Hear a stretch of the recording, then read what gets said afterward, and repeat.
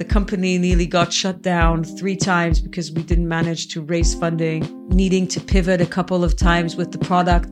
But, in the end, part of having a strong, committed team is that when the idea is not what you think it is, if there's commitment to the team, you continue pursuing your vision for a successful startup. I'm Gil Galanos, and welcome to Storymark, a show about leaders, the moments that made them, and the mark they leave. On today's show, Kaltura co-founder Michal Tsur.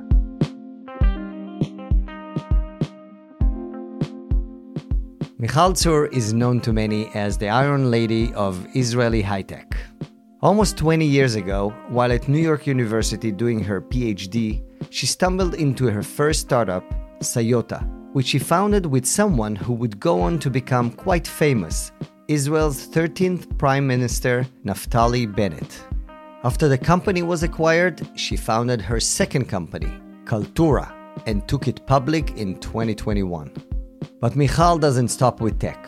Alongside running Kaltura, she finds the time to volunteer at important organizations like the Israel Democracy Institute. In our conversation, what I learned from Michal is how she persisted with what she describes as outside-in innovation, a concept which she'll explain to us in just a bit.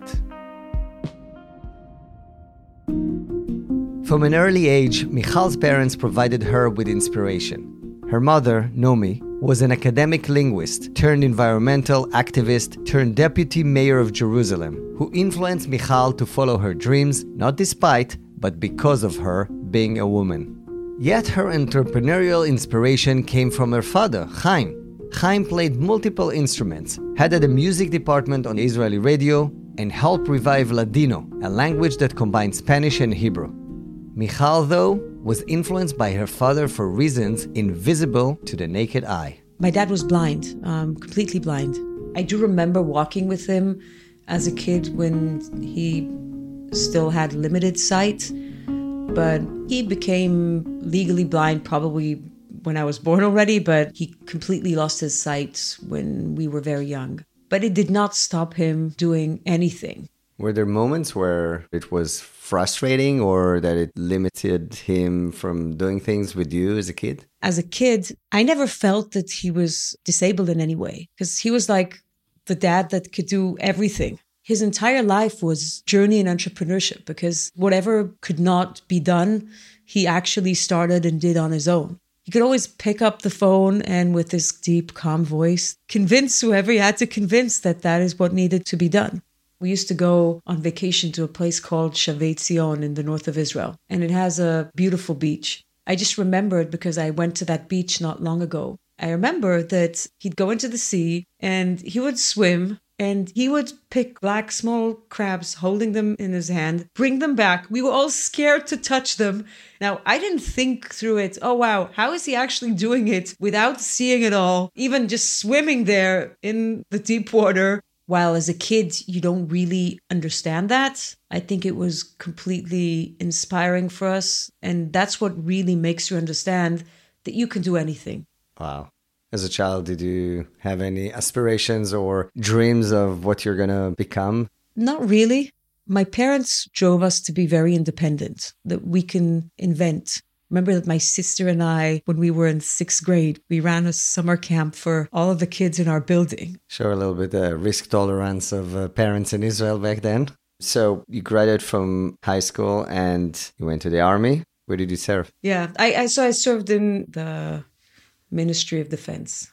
Ministry of Defense. If you tell us, you'll have to kill us. I got it. Okay, cool. Was your military service meaningful? To a certain extent, from, I guess, a substance perspective, I'm very curious about systems, especially large systems and how they interoperate. I'd say on a personal level, I actually served there with a very good friend. One of the things we really enjoyed was actually a gym in the building. Nice. And on lunch break, we'd go down to the gym and there was a ping pong table there. We played about an hour of ping pong every day. Whenever somebody else came there, we'd pretend not to know how to play ping pong and kind of propose a match, and it was just so funny. Who did you play with? I mean, some of them were, by the way, senior officers in the Ministry of Defense, but also a lot of bodyguards used to come and train there. It was so funny to see their faces because, when you play an hour of ping pong a day, you become really good at it. So... you would kick their ass. Yeah. Okay, that sounds a lot of fun. Okay, now I'm in a great mood.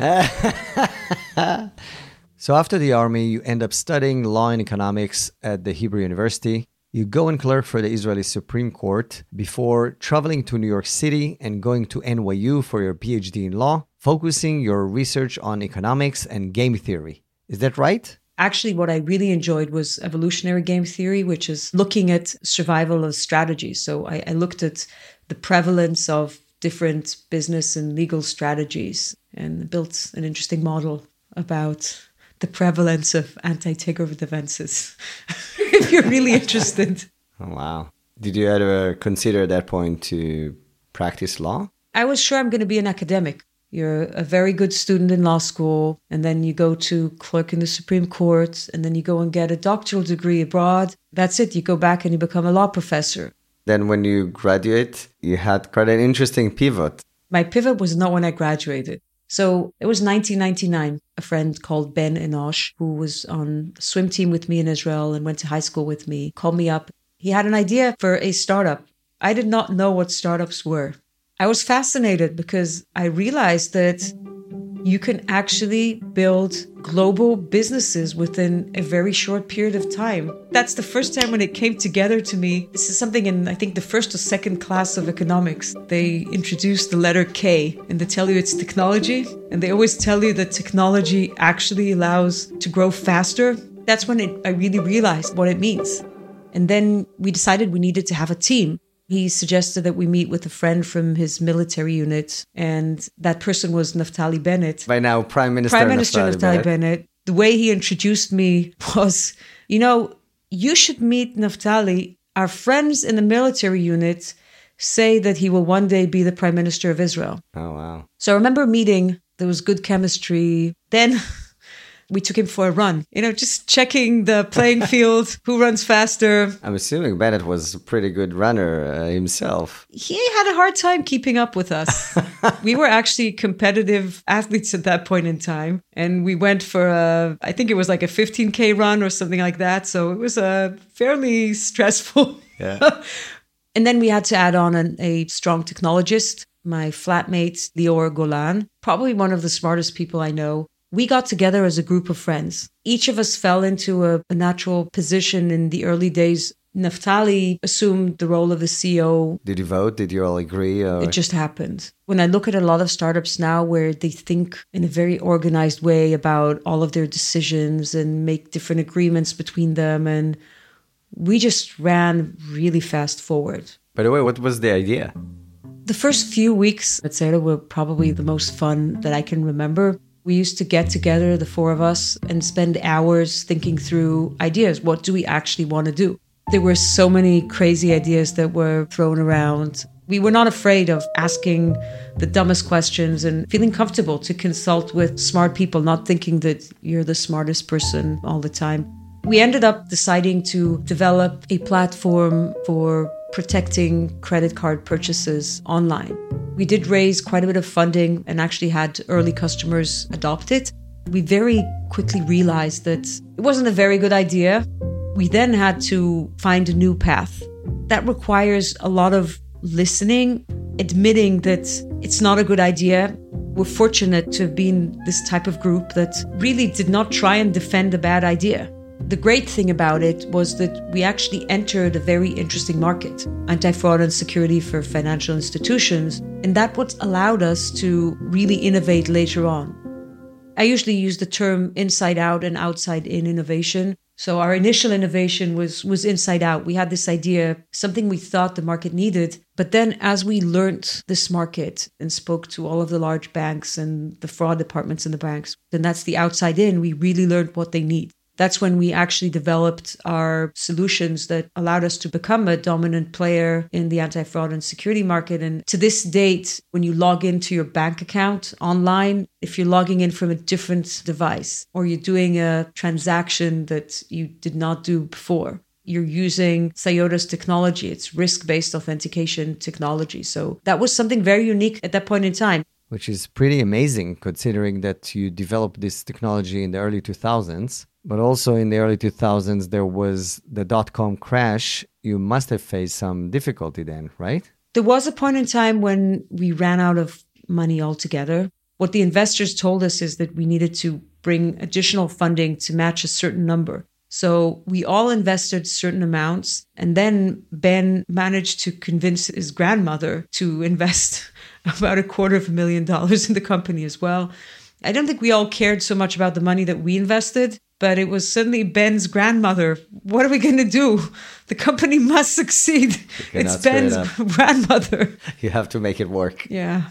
Ultimately, we got acquired by RSA Security at the end of 2005. It was an incredible deal. Then a couple of months later, RSA Security got acquired by EMC, which now is Dell, by the way. And we didn't really understand the process there when it happened, but it was actually also due to the fact that they had acquired Sayoda. And to this date, it's a very big operation. In retrospect, when you look at the acquisition, which was great and very successful, comparing it to what you're seeing now in the market, does that make you think differently? The market was very different at that point in time. From an ecosystem perspective, there were very few large Israeli tech companies. From a role modeling perspective, the art of the possible, there wasn't that culture in Israel of, you grow a multi-billion-dollar company here in Israel. I will say that several, weeks and months after the acquisition, some of us felt a bit of regret because we suddenly realized how fast it can grow in the hands of a large operation. Obviously, that's where the synergy lies. From a company that had $10 to $12 million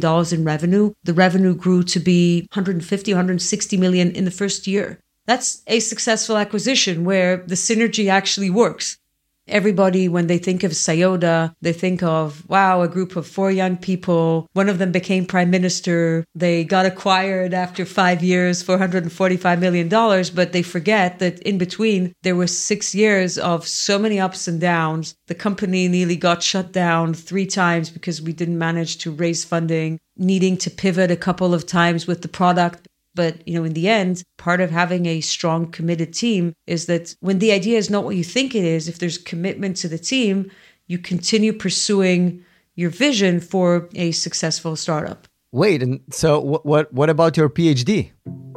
I was formally doing my PhD, but not really. It was put on hold. When did you finish it? Like during your startup? I spent a couple of months at the end and I wrote it. That's when my mom said, she asked me, so you won't be finishing your doctoral degree? And I said, no, I will finish. If you spend focused 2 hours a day on something, you can get so much done. After the acquisition, before founding Kaltura, your second company, you actually go back to the US, to Yale, to pursue a postdoc? There was an opportunity to be part of an amazing program at Yale called the Information Society Project. It was just a great place to meet very smart people. That's where I met one of Kaltura's co-founders, Shai David. And then Shai connected with Ron, who was a childhood friend. We then connected to our fourth co-founder, Iran. At Sayoda, we were 4 now very, very close friends. And we started a similar journey. We spent a longer time than we did at Sayoda thinking through new ideas. We were more patient. We spent, I think, 4 months going back and forth on different ideas related to gaming, environment, transportation. We had a crazy idea for, helmets you'd wear inside a car. We were saying, when you ride a motorcycle, you need a helmet. There's so many people who get hurt in cars. Let's have helmets when you're driving in the car. So, yeah. And credit goes to Ron for that idea. Credit. We ended up focusing on video technology. The year was 2006, and YouTube was just acquired by Google. Nobody realized that video would become such a critical phenomenon on the internet. Think of our day-to-day lives now. We learn using video. We work using video. We attend conferences using video. But in 2006, obviously, we could not envision all of this. But what we did have a good understanding of was that it would become very big. Our initial product was a collaborative video creation platform, but it was still too early. People didn't have easy to access video capture devices. We didn't have smartphones. But when we developed those tools, we realized that many other platforms were lacking those tools. And that's when we transitioned from having a B2C go-to-market to actually selling into other businesses. We then transitioned to education, realizing that video would become so mission critical for learning. And we pretty much took over the market. Kaltura is a very broad video experience cloud nowadays. So, we power video for learning, education, marketing, collaboration, communication, virtual events, but also television. This past July, the company went public on NASDAQ. I read that there were a number of offers for acquisitions and one specifically for $500 million that didn't happen. Can you tell us what was the story there? Ultimately, we decided that, it's best for the company to actually continue growing. In the end, when you build technology and you build products, part of what you really want is for them to continue to be used and reach as many users as possible. When I think about Sayota and the fact that hundreds of millions of bank account owners across the world still use our technology, that is something that is very inspiring for me. So when I think of Kaltura's products and technology, we reach hundreds of millions of users. If you attended a virtual event, you probably attended one of Kaltura's. If you watch TV online, you're probably watching through our platform at some way. Or if you're attending any of the Ivy League universities, you're using Kaltura. You want that to continue.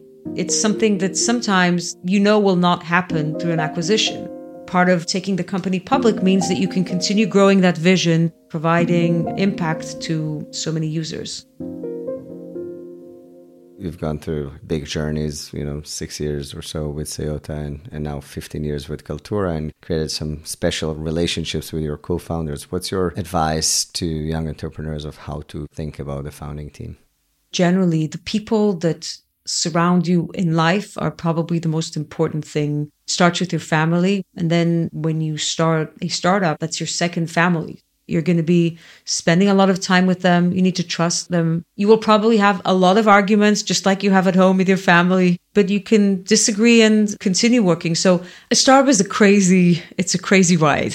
There are a lot of very tough days in the life of a startup. By the way, it's not only the co-founders, it's the broader team that works with you.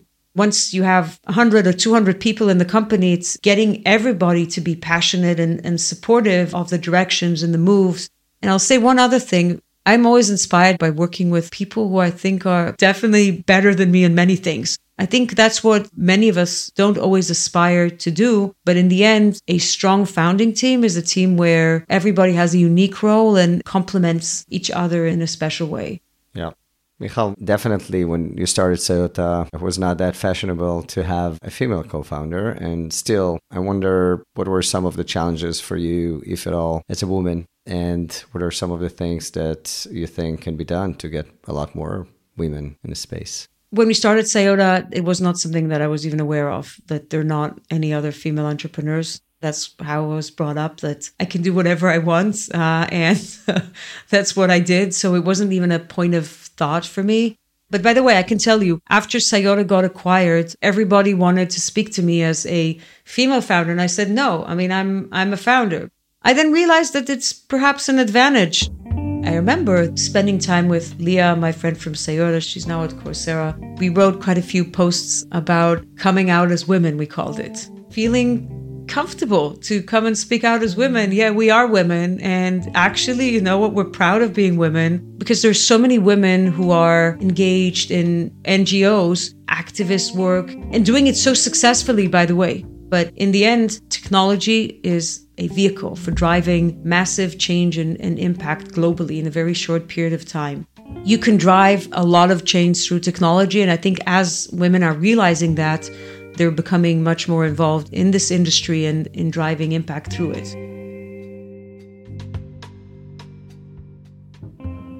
So now I'd like to ask you a series of questions that I ask each of our guests. What's the one piece of advice that you wish to give the young Michal, let's say 30 years ago? constantly learn. Try and meet as many people as you can and realize that the people you surround yourself with have critical influence on what you do and how you do it. What's the one thing that most people get absolutely wrong about you?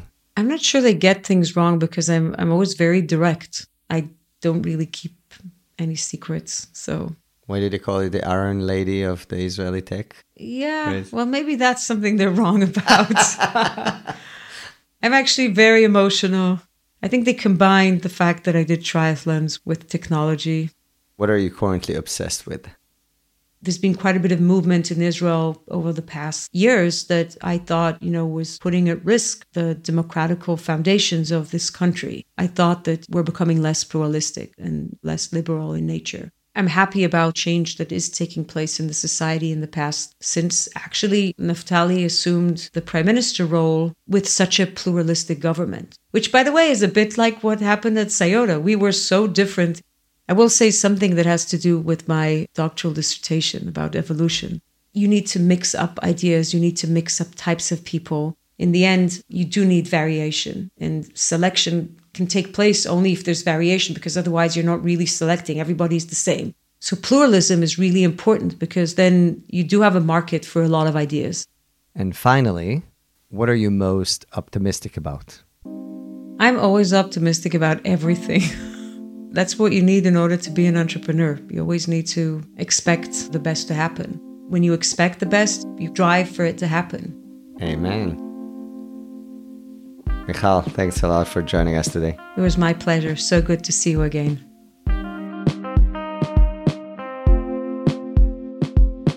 You've been listening to Storymark. If you enjoyed this episode, leave us a rating and review wherever you get your podcasts. Also, consider signing up for the Storymark newsletter, where we'll keep you up to date about upcoming guests. Visit storymarkpodcast.org to sign up, and you can also follow us on Instagram @Storymark. Storymark is brought to you by iTrek Studios. iTrek is a nonprofit that inspires tomorrow's leaders through peer-led week-long treks in Israel to experience its innovation, diversity, and complex reality firsthand. For more information, visit itrek.org. I'm your host, Gil Galanos. Our producer is Eli Blyer, and associate producer is Rebecca Sebastian. Our editor is Zev Levi. Thanks for listening, and litraot. See you next time.